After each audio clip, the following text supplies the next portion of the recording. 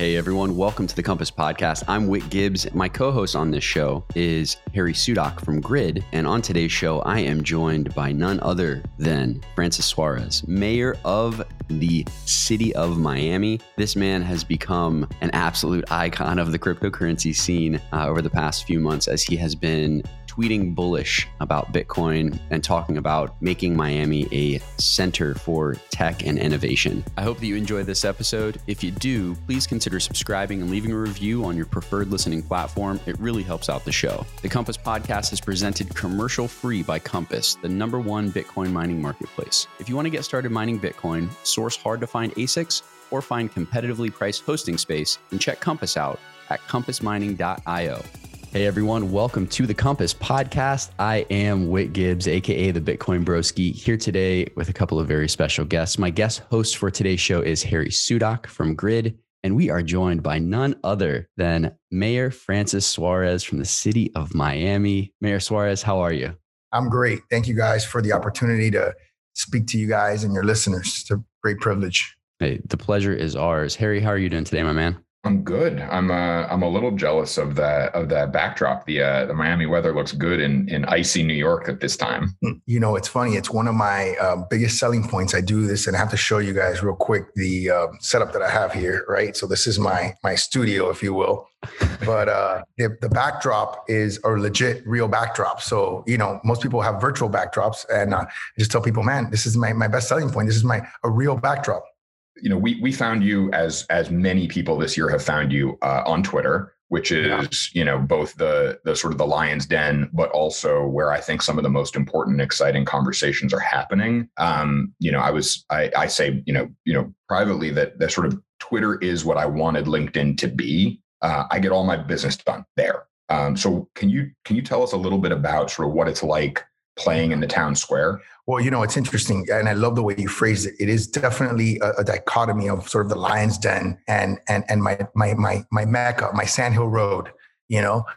So, you know, people often ask, particularly when you're growing an ecosystem like we are in Miami so rapidly, right? From where we were to where we think we're going to be in the next few months and where we are right now, you need that sort of 10x ability to scale. And the only way that happens is if you can convert what is otherwise a capital need into a virtual need, right? And so I think that's one of the things that we've done. And to your point, you know, pre the tweet, right?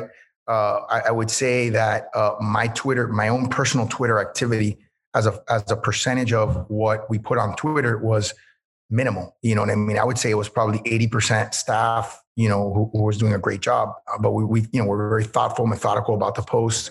Things that we would do, we'd be very careful, as most elected officials are, most politicians. And then after the post, and then I would sprinkle every once in a while my own sort of 2 cents on things.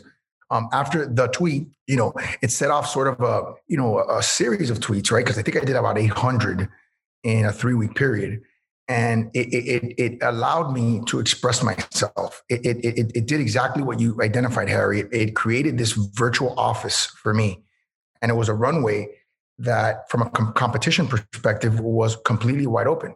You know, when you're looking at tech companies, you're thinking about what is society missing? Where are the gaps in society, right? How can we create efficiencies that people have missed? And I think what I've sort of realized is, wow, this runway is completely clear. There's nobody else doing this.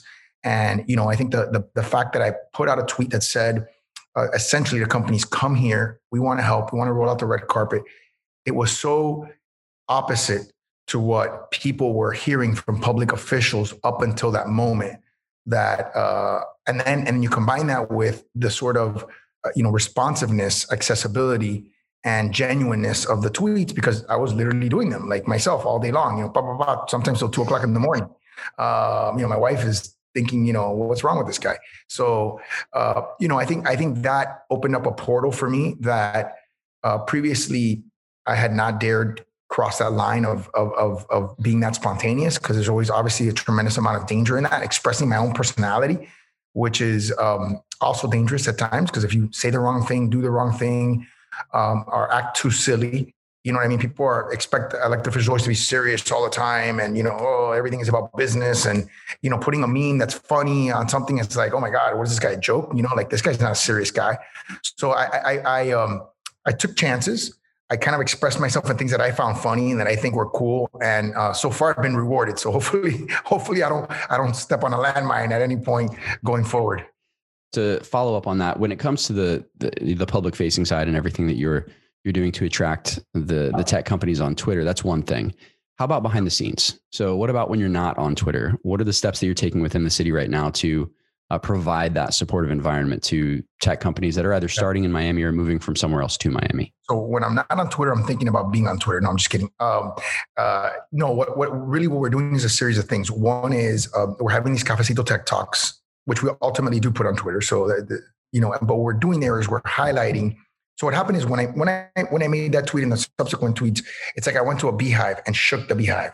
And what I realized is we had a much more comprehensive and deeper ecosystem presently than I think anybody really realized.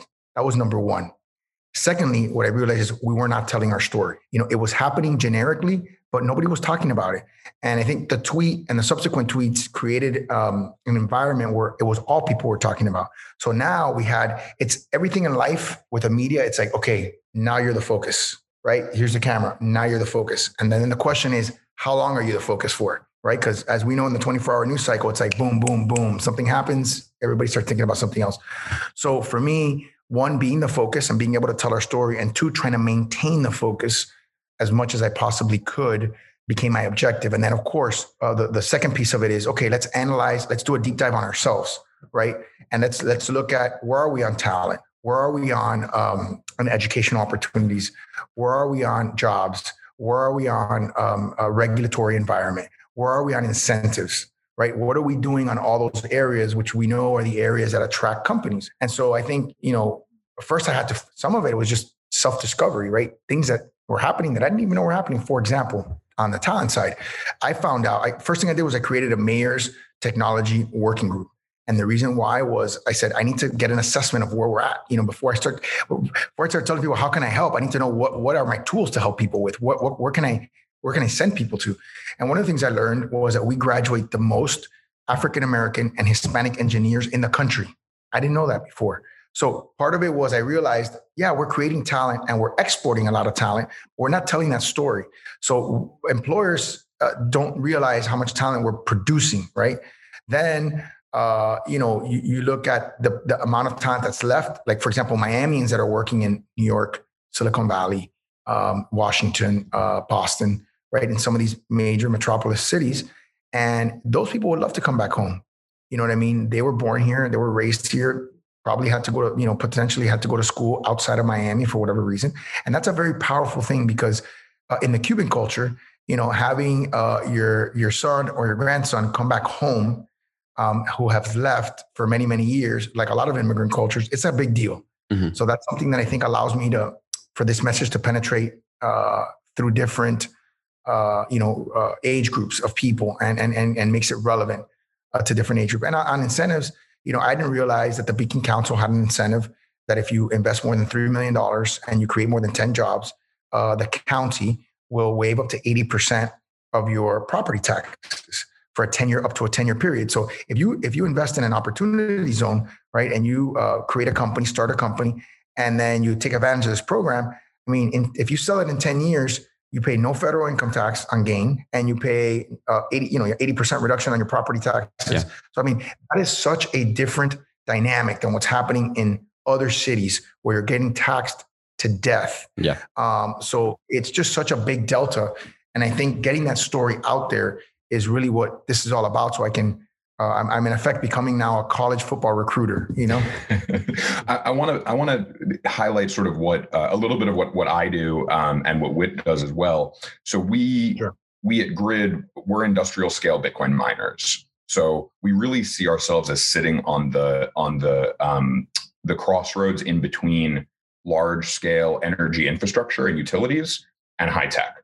So we build data centers. We bring, massive amounts of energy and computing power into the Bitcoin network to build its security, and we generate our revenues in Bitcoin. Some of the conversations we've had, we think of ourselves, we build a portfolio of these sites, so there's going to be dozens of them. Right. One of the things we think about very carefully is really about what can we do to have a positive impact on the communities that we operate in, And what that comes down to is how do we support local utilities and how do we help sort of future-proof the electrical system while creating those same high-tech jobs. So we think that the physical infrastructure blended with the high technology opportunity is exciting to us. I'd be curious, yes, it's great to attract 100 software businesses. We'd love to see what 10 infrastructure businesses that are also technology forward look like sort of within your frame. We'd love to have them. Obviously, we were one of the areas that had one of the first data centers ever in the network access point, which was built by a company called Terramark. It was ultimately sold to Verizon for $1.2 billion. This concept of cloud computing at the time was new. And obviously now it's become the standard essentially. And in terms of Bitcoin mining and cryptocurrencies generally, we want to be, extremely forward thinking on those things. We want to be cutting edge. And when you realize, again, going back to the piece of understanding the regulatory environment, and you think about, when you think about Wyoming and Wisconsin and New York as states that have favorable crypto laws, there's no reason why Florida shouldn't be right there with it. So that's one piece of it. I think the second piece of it is in terms of energy infrastructure and energy resilient infrastructure. We have to find ways, and you're going to see this in your if you haven't already, you probably already have. Undergrounding is incredibly important. It's important in Miami for hurricanes. It's going to be important in other places for other natural disasters. In California, you have earthquakes. So hardening your infrastructure grid to deal with climatic events, to deal with Mother Nature, for lack of a better phraseology, is going to be critical to our future functionality. The worst thing that could happen is if an entire grid goes down and a whole community can't transfer Bitcoin. Imagine. You know what I mean? Because you can't compute the transactions, you can't mine the transactions and authenticate the transactions because there's no electricity, there's no power in the area. At least in this is one of the few advantages of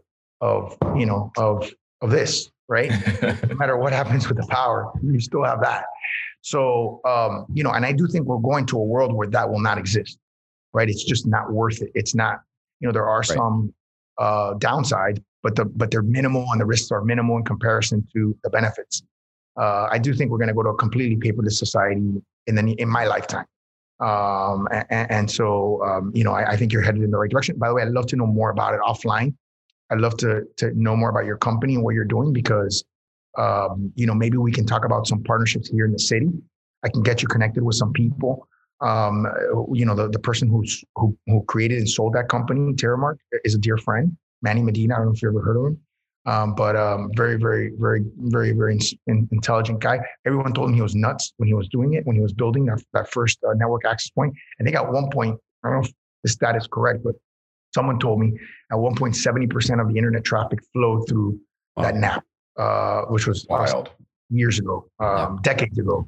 But so Mayor Suarez, I got to jump in because this is something you've been doing your homework on Bitcoin.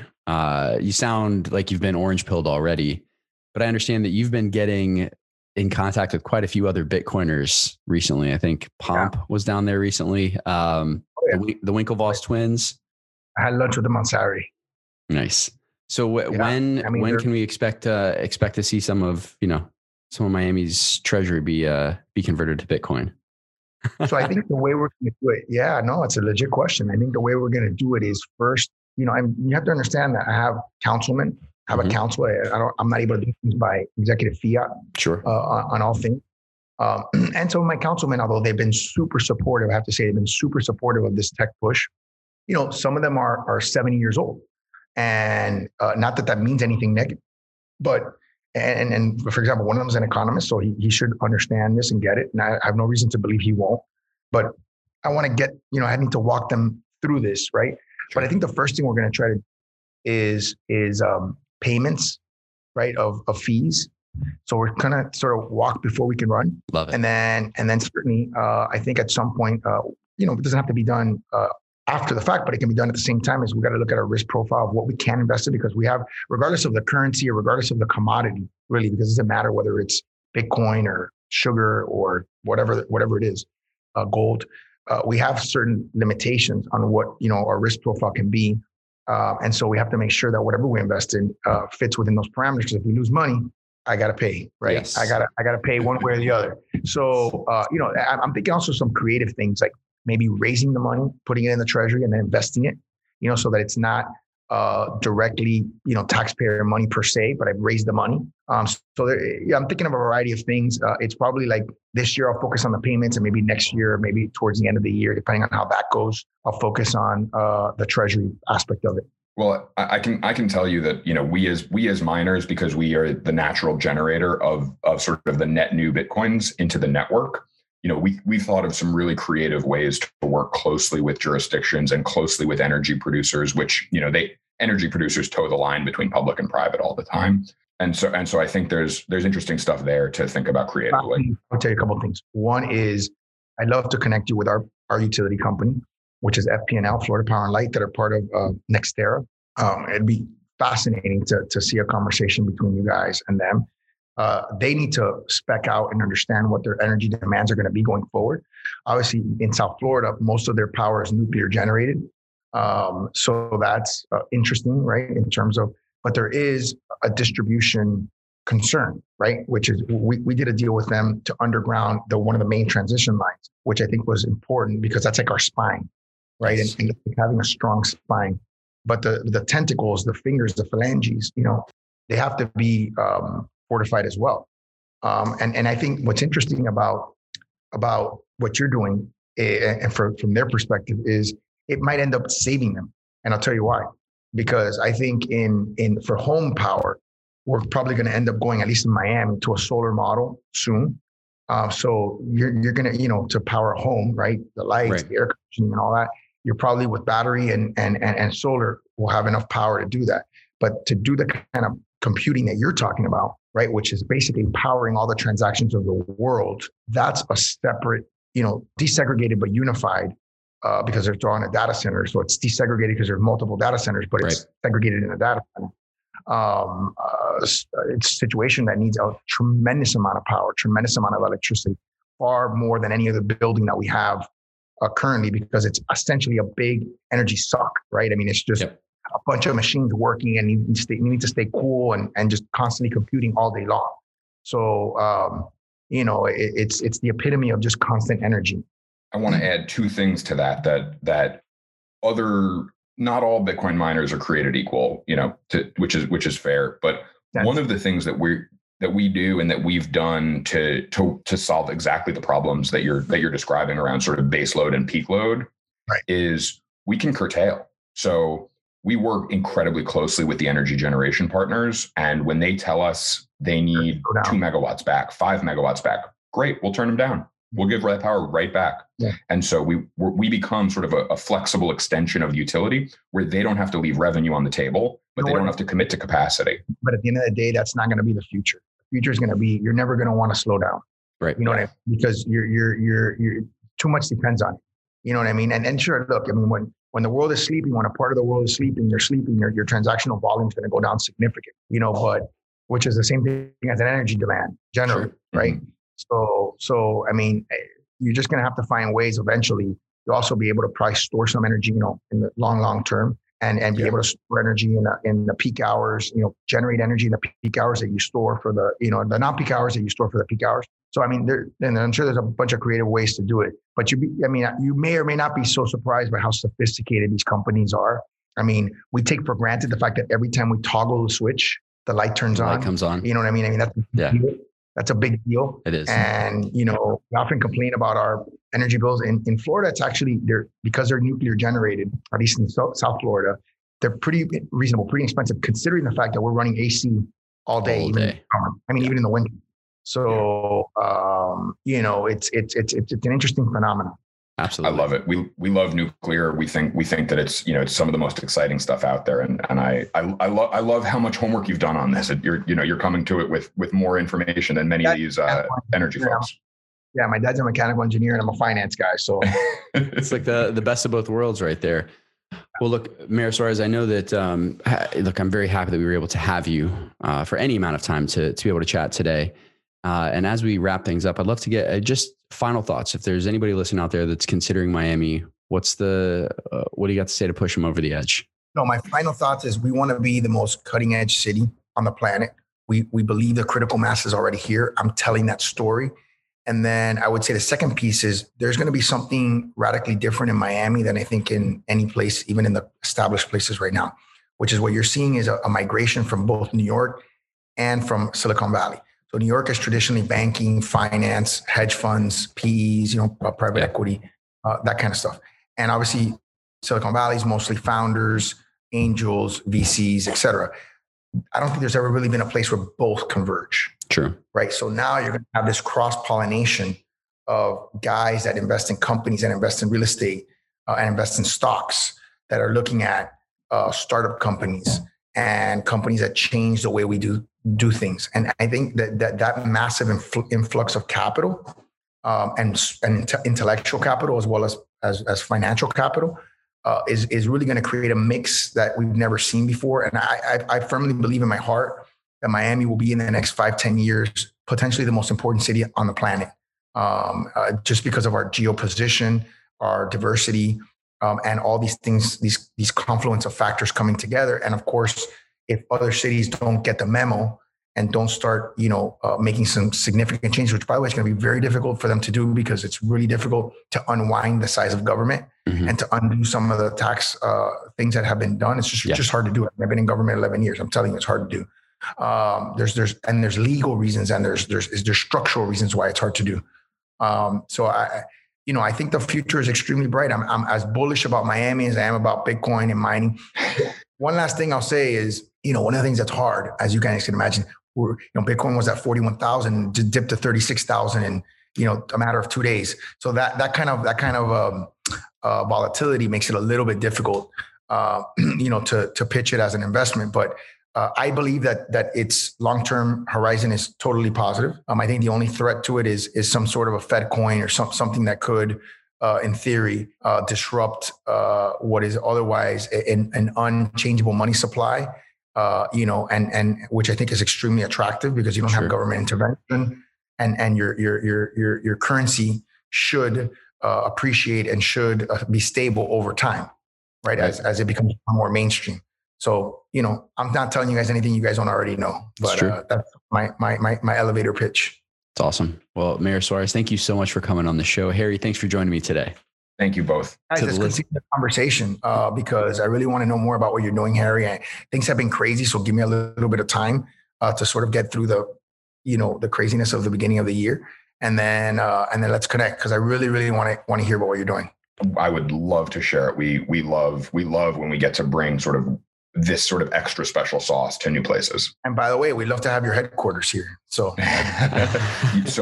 our founder, you're competing with Cincinnati, Ohio. So come on, Mayor Cranley. Come on, give me a break. I love Cranley. He's a good guy. He's a Harvard guy, smart guy, but come on. I'm going to be the president of U.S. Conference of Mayors. Give me a break. Well, to the listeners of the Compass Podcast, I hope you guys have enjoyed the show. Thank you for tuning in. And we'll talk to you all again very soon. Awesome, guys. That's a wrap for us at the Compass Podcast. I hope you enjoyed the show. If you did, please subscribe and consider leaving us a 5-star review on your preferred listening platform. Thanks again, everyone. The thoughts and opinions expressed by the hosts and guests on the Compass Podcast are their own and do not represent the opinions of Compass Mining, Inc. None of this content should be considered financial advice.